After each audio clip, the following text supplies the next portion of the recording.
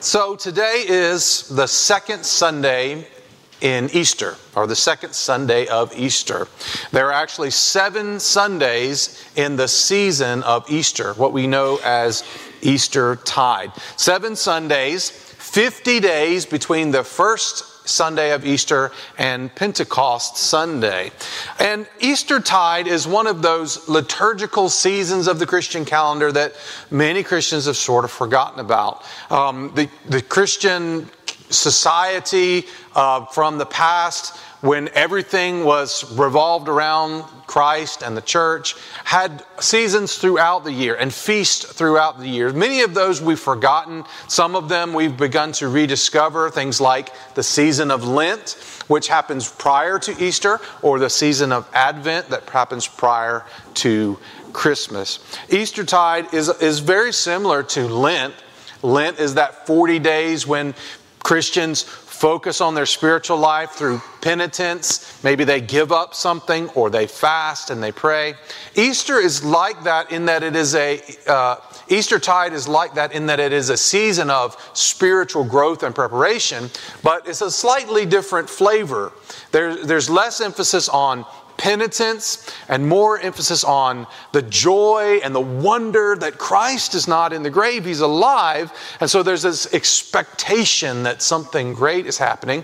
And we hearken back to what Jesus said to His disciples in the 24th chapter of Luke, when He told His disciples, He had rose from the grave, and He told His disciples when He met with them, stay here in the city and wait and pray until the Holy Spirit comes. And of course, the Holy Spirit came 50 days later at the festival of Pentecost. So that is the season of Eastertide. I think it'd be a great thing for us to rediscover practicing the season of Eastertide.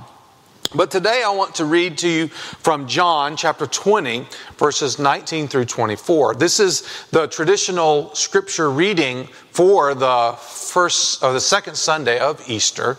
It's the story of Jesus meeting with His disciples and the story of Thomas, who was a doubting Thomas. We're going to actually cut this story into 2 parts. We'll cover the Thomas part next Sunday. But today I want to look at the first part of the story, and what did the disciples think when they saw the resurrected Jesus. This comes from John chapter 20, verses 19 through 24. That Sunday evening, that would have been the first Easter Sunday when Jesus rose from the grave. That Sunday evening, the disciples were meeting behind locked doors because they were afraid of the Jewish leaders. Suddenly, Jesus was standing among them. "Peace be with you," He said. As He spoke, He showed them the wounds in His hands and His side. They were filled with joy when they saw the Lord. Again He said, "Peace be with you. As the Father sent me, so I am sending you." Then He breathed on them and said, "Receive the Holy Spirit. If you forgive anyone's sins, they are forgiven. If you do not forgive them, they are not forgiven." One of the 12 disciples, Thomas, nicknamed the twin, was not with the others when Jesus came. And we'll talk about Thomas next Sunday. But today, let's look at this other part of the story. One of the key things that happened during that Eastertide, 50 days between Jesus rising and Pentecost, was that Jesus appeared to many people. The Apostle Paul wrote in 1 Corinthians chapter 15, verses 5 through 6, that He, Jesus, was seen by Peter, then by the 12. After that, He was seen by more than 500 of His followers, all at one time, most of whom were still alive at the time that Paul wrote that. Then He was seen by James, and later by all the apostles. Last of all, He was seen by me, as though I was born at the wrong time. I wonder what it was like to see the risen Christ.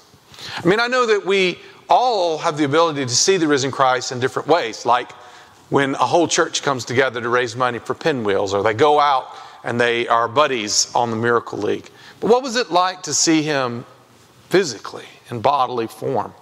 Maybe that would be something that you could strive for during that season of Eastertide as you're contemplating and you're praying. What was it like? In the 19th verse of chapter 20 of John, it says, that Sunday evening, the disciples were meeting behind locked doors because they were afraid of the Jewish leaders. The Jewish leaders and the Roman soldiers had crucified Christ, and the disciples were afraid that maybe they were coming for them next. You know, even after we've walked with Jesus for a long time and we've seen His miraculous power, or we've heard stories of amazing things that have happened, like these disciples who were hearing these stories that Christ had rose from the grave. Some of them had even seen them, but they were still afraid. And we're like that too. No matter how many times we see God's power at work, we can still be afraid from time to time. And so they were hiding behind locked doors, hoping to keep out those things that they were afraid of. And I couldn't help but read that verse and read about those locked doors and think, you know, Christians were never meant to be hiding behind locked doors. Amen? There's too much to do. There's too many people who need to hear about Christ. There's too many people that need to see us living for Christ for us to be hiding behind locked doors. Christians were never meant to be that way. We need to get out, and we need to go out, and we need to spread the good news. We don't have to worry and be afraid of rejection. We don't have to worry and be afraid of persecution or intimidation or of sicknesses or physical ailments or any kind of tribulation. Because no matter what happens to us, Jesus has already won the victory. Even if we die, we're just going to follow in Christ's footsteps and rise to new life. And let me tell you, that new life is going to be so much better than the life we're living now. We have nothing to fear. We don't have to hide from anything. What a great freedom we can have in Christ. But in that second part of that verse, it says, suddenly Jesus was standing there among them. Peace be with you, he said. Even though they're hiding behind locked doors, somehow Jesus is able to get there and be with them. Because you can't hide from Jesus. You can't hide from Him. There's nowhere you can go that He can't come and be with you. That is the power of God's Son. That is the power of our Lord. He can come, He can find you, and He can save you. And it doesn't matter what you've done that makes you think that Christ would never want to come be with you. He does want to come be with you. And He can come and be with you. Even if it means somehow, mysteriously and miraculously traveling through locked doors, He can do it. And here's an amazing thing too. We learned last week that Jesus is the first fruit. That means that He's the example of what we who believe in Christ will experience. He's the example of what all Christians will experience. And Jesus had a new resurrected body. He was not a spirit or a ghost. He was a physical body. We in the new life, the resurrected life, will have a physical body. And perhaps we'll be able to walk through doors like Christ did. If He's the example, then we will be like Him. You think the next version of your smartphone is going to be awesome? Wait until you see the human body 2.0. The one that no longer has any physical ailments, that is no longer hindered by sin. Eyes that are completely open. Ears that are completely opened. That's what we have to look forward to. We will be new and improved. As He spoke, He showed them the wounds in His hands and His sides, and they were filled with joy when they saw the Lord. Jesus had scars, remember? He could show them the wounds in His hands and His feet and His side. But these wounds were not something to be ashamed of or something that disfigured him. These were his greatest badge of honor. These were scars that brought joy to everyone who saw them, because they proved that this was not an imposter. This truly was Christ. And his scars showed who he was and what he had done, that he had given himself sacrificially for the world, that he had given himself for his disciples and for us too. And he loved us that much that he was willing to die in that horrible, shameful way so that we could be set free from sin and death. What stories do your scars tell? If we're honest, some of the scars we have tell the story of something stupid we did, right? If it's a physical scar, maybe it's something stupid that you did and you've got the scars that prove it, right? Some of the scars we have are emotional. And it could be because we made a bad choice. Maybe everyone was telling us, that's not the guy for you. Or that's not the girl for you. But you went anyway because you were so in love. And later it turned out that they were true. And you made a bad choice, and they hurt you. Maybe you've experienced a divorce. Maybe you've experienced something else because of a bad choice that you made. But I want to tell you, I hope more of my scars will be from ways that I sacrificed myself for others. Hopefully more of my scars will not be from dumb choices I've made, but from honest, good choices driven by God's love that I made. Maybe even ways that I sacrificed. A few weeks ago, a gentleman came from Pakistan to visit our church. His name was Sohal. And he was telling us about a Christian school he leads in Pakistan, which is a country that is 97% Muslim. Christians in Pakistan face great persecution because of their faith. They sometimes will even have their lives taken from them because of their faith in Christ. And Sohal said something that really hit me. He said, "Chris, love always hurts." He says, when you love like Christ, it's always dangerous because it's a sacrificial kind of love. Look at what Christ did. He loved people unconditionally and perfectly. And it led some of those people to crucify him on the cross. A very painful, painful thing to experience. And sometimes when we love people, love means that you have to make yourself vulnerable. You have to give of yourself, irregardless of whether the person will receive it in good faith. Sometimes when you love other people, they will take that love and they will use it. They will abuse it. And it will hurt. It might hurt tremendously.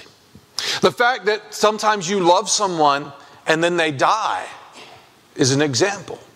You know, if you want to protect yourself from ever facing or feeling grief in life when someone dies, just don't ever love anyone because it doesn't hurt.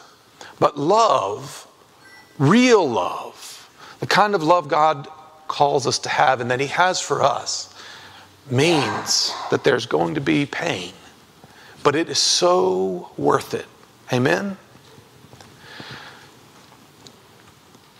I hope that the scars I bear in eternity will be from the way I loved people. I hope they will be for you too. I know they are for Christ. Again, in verse 21, again he said, "Peace be with you. As the Father has sent me, so I am sending you." The disciples were not at peace. They were afraid. They were hiding. But what can the world take from you? Jesus has already won. And so he says, "Peace be with you." And then he breathed on them and he said, "Receive the Holy Spirit." You know, I always was curious about this passage because I always thought of the Holy Spirit coming at Pentecost, 50 days later, second chapter of Acts. Then I realized The Spirit, the Holy Spirit, comes in many different ways at many different times and brings different gifts whenever the Spirit comes. In this instance, Jesus breathed on them the Holy Spirit that gave them the ability to have peace. A peace that passes all understanding. A peace that says, yes, maybe the whole world out there just wants to kill you and destroy you. But even so, by my Holy Spirit, you can have peace. And it also was a Spirit that gave them the ability to forgive.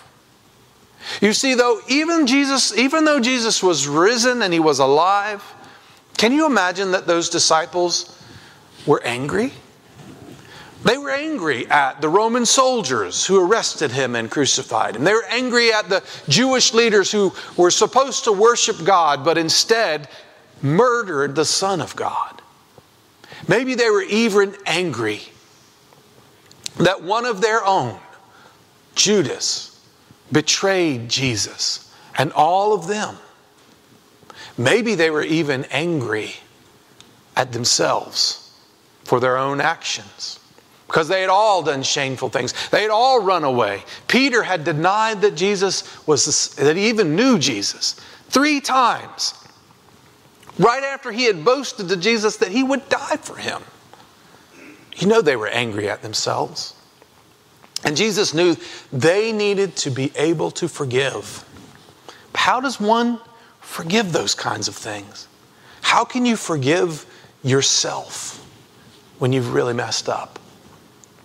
Only by the power of God's Holy Spirit. And so Jesus breathed on them the Holy Spirit. And he says, if you forgive anyone's sins, they are forgiven. If you do not forgive them, they are not forgiven. This is a tremendous privilege that Jesus has bestowed. Think about that. The ability to forgive. One of the great criticisms the Pharisees had of Jesus in his earthly ministry was that he would forgive people's sins. And they said, you can't do that. Only God can forgive people's sins. And there's this great miracle that Jesus did that proved that he had the power to forgive sins, that he was God. Remember the story where the friends dug a hole in the roof and lowered the paralytic down right in front of Jesus? And Jesus looks at the man and he says, your sins are forgiven. And the Pharisee says, whoa, you can't do that. You can't forgive a man's sins. Only God can forgive a man's sins. And Jesus said, which is harder? To tell someone their sins are forgiven or to tell them to get up and walk?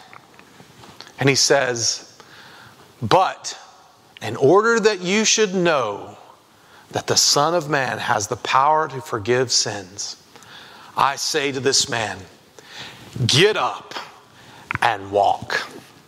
And what happened? He did. And here, Jesus is looking at his disciples, and he looks at us too, and he says, if you forgive anyone's sins, they are forgiven. Jesus has just given us the power to do something that only God can do. Have you ever thought about that? That is how powerful forgiveness is. When you forgive someone else, when you forgive yourself, you're doing what God does. By his permission. Empowered by his Holy Spirit that lives inside you when you believe in Christ. That's amazing. And yet we don't do it so often. We need to practice doing it more. And then one of the 12 disciples, Thomas, nicknamed the twin, was not with them. Poor Thomas. He missed out on all of this. But do not fear, my friends. We'll hear the story of how Jesus came back so that Thomas didn't get left out. We'll look at that next Sunday. But today I want to end with a challenge. I want to challenge you to devote yourself to waiting and praying during this Eastertide season. Pentecost is on June the 5th. And so let's challenge ourselves to continue that Lenten idea of preparation. What is it that God wants you to do this summer? How does God want you to serve this summer? Pray about that and think about that over these next several weeks. And secondly, I want to challenge you to read the book of Acts during this season of Easter.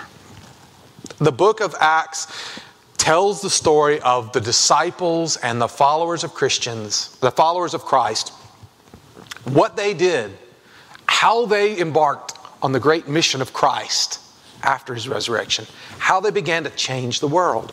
And you'll have plenty of time between now and Pentecost to read. All you got to do is read one chapter a day, Monday through Friday. Then take Saturday and Sunday off, and that will be 28 chapters before the day of Pentecost. So I encourage you to do that. Would you accept that challenge? I hope you will.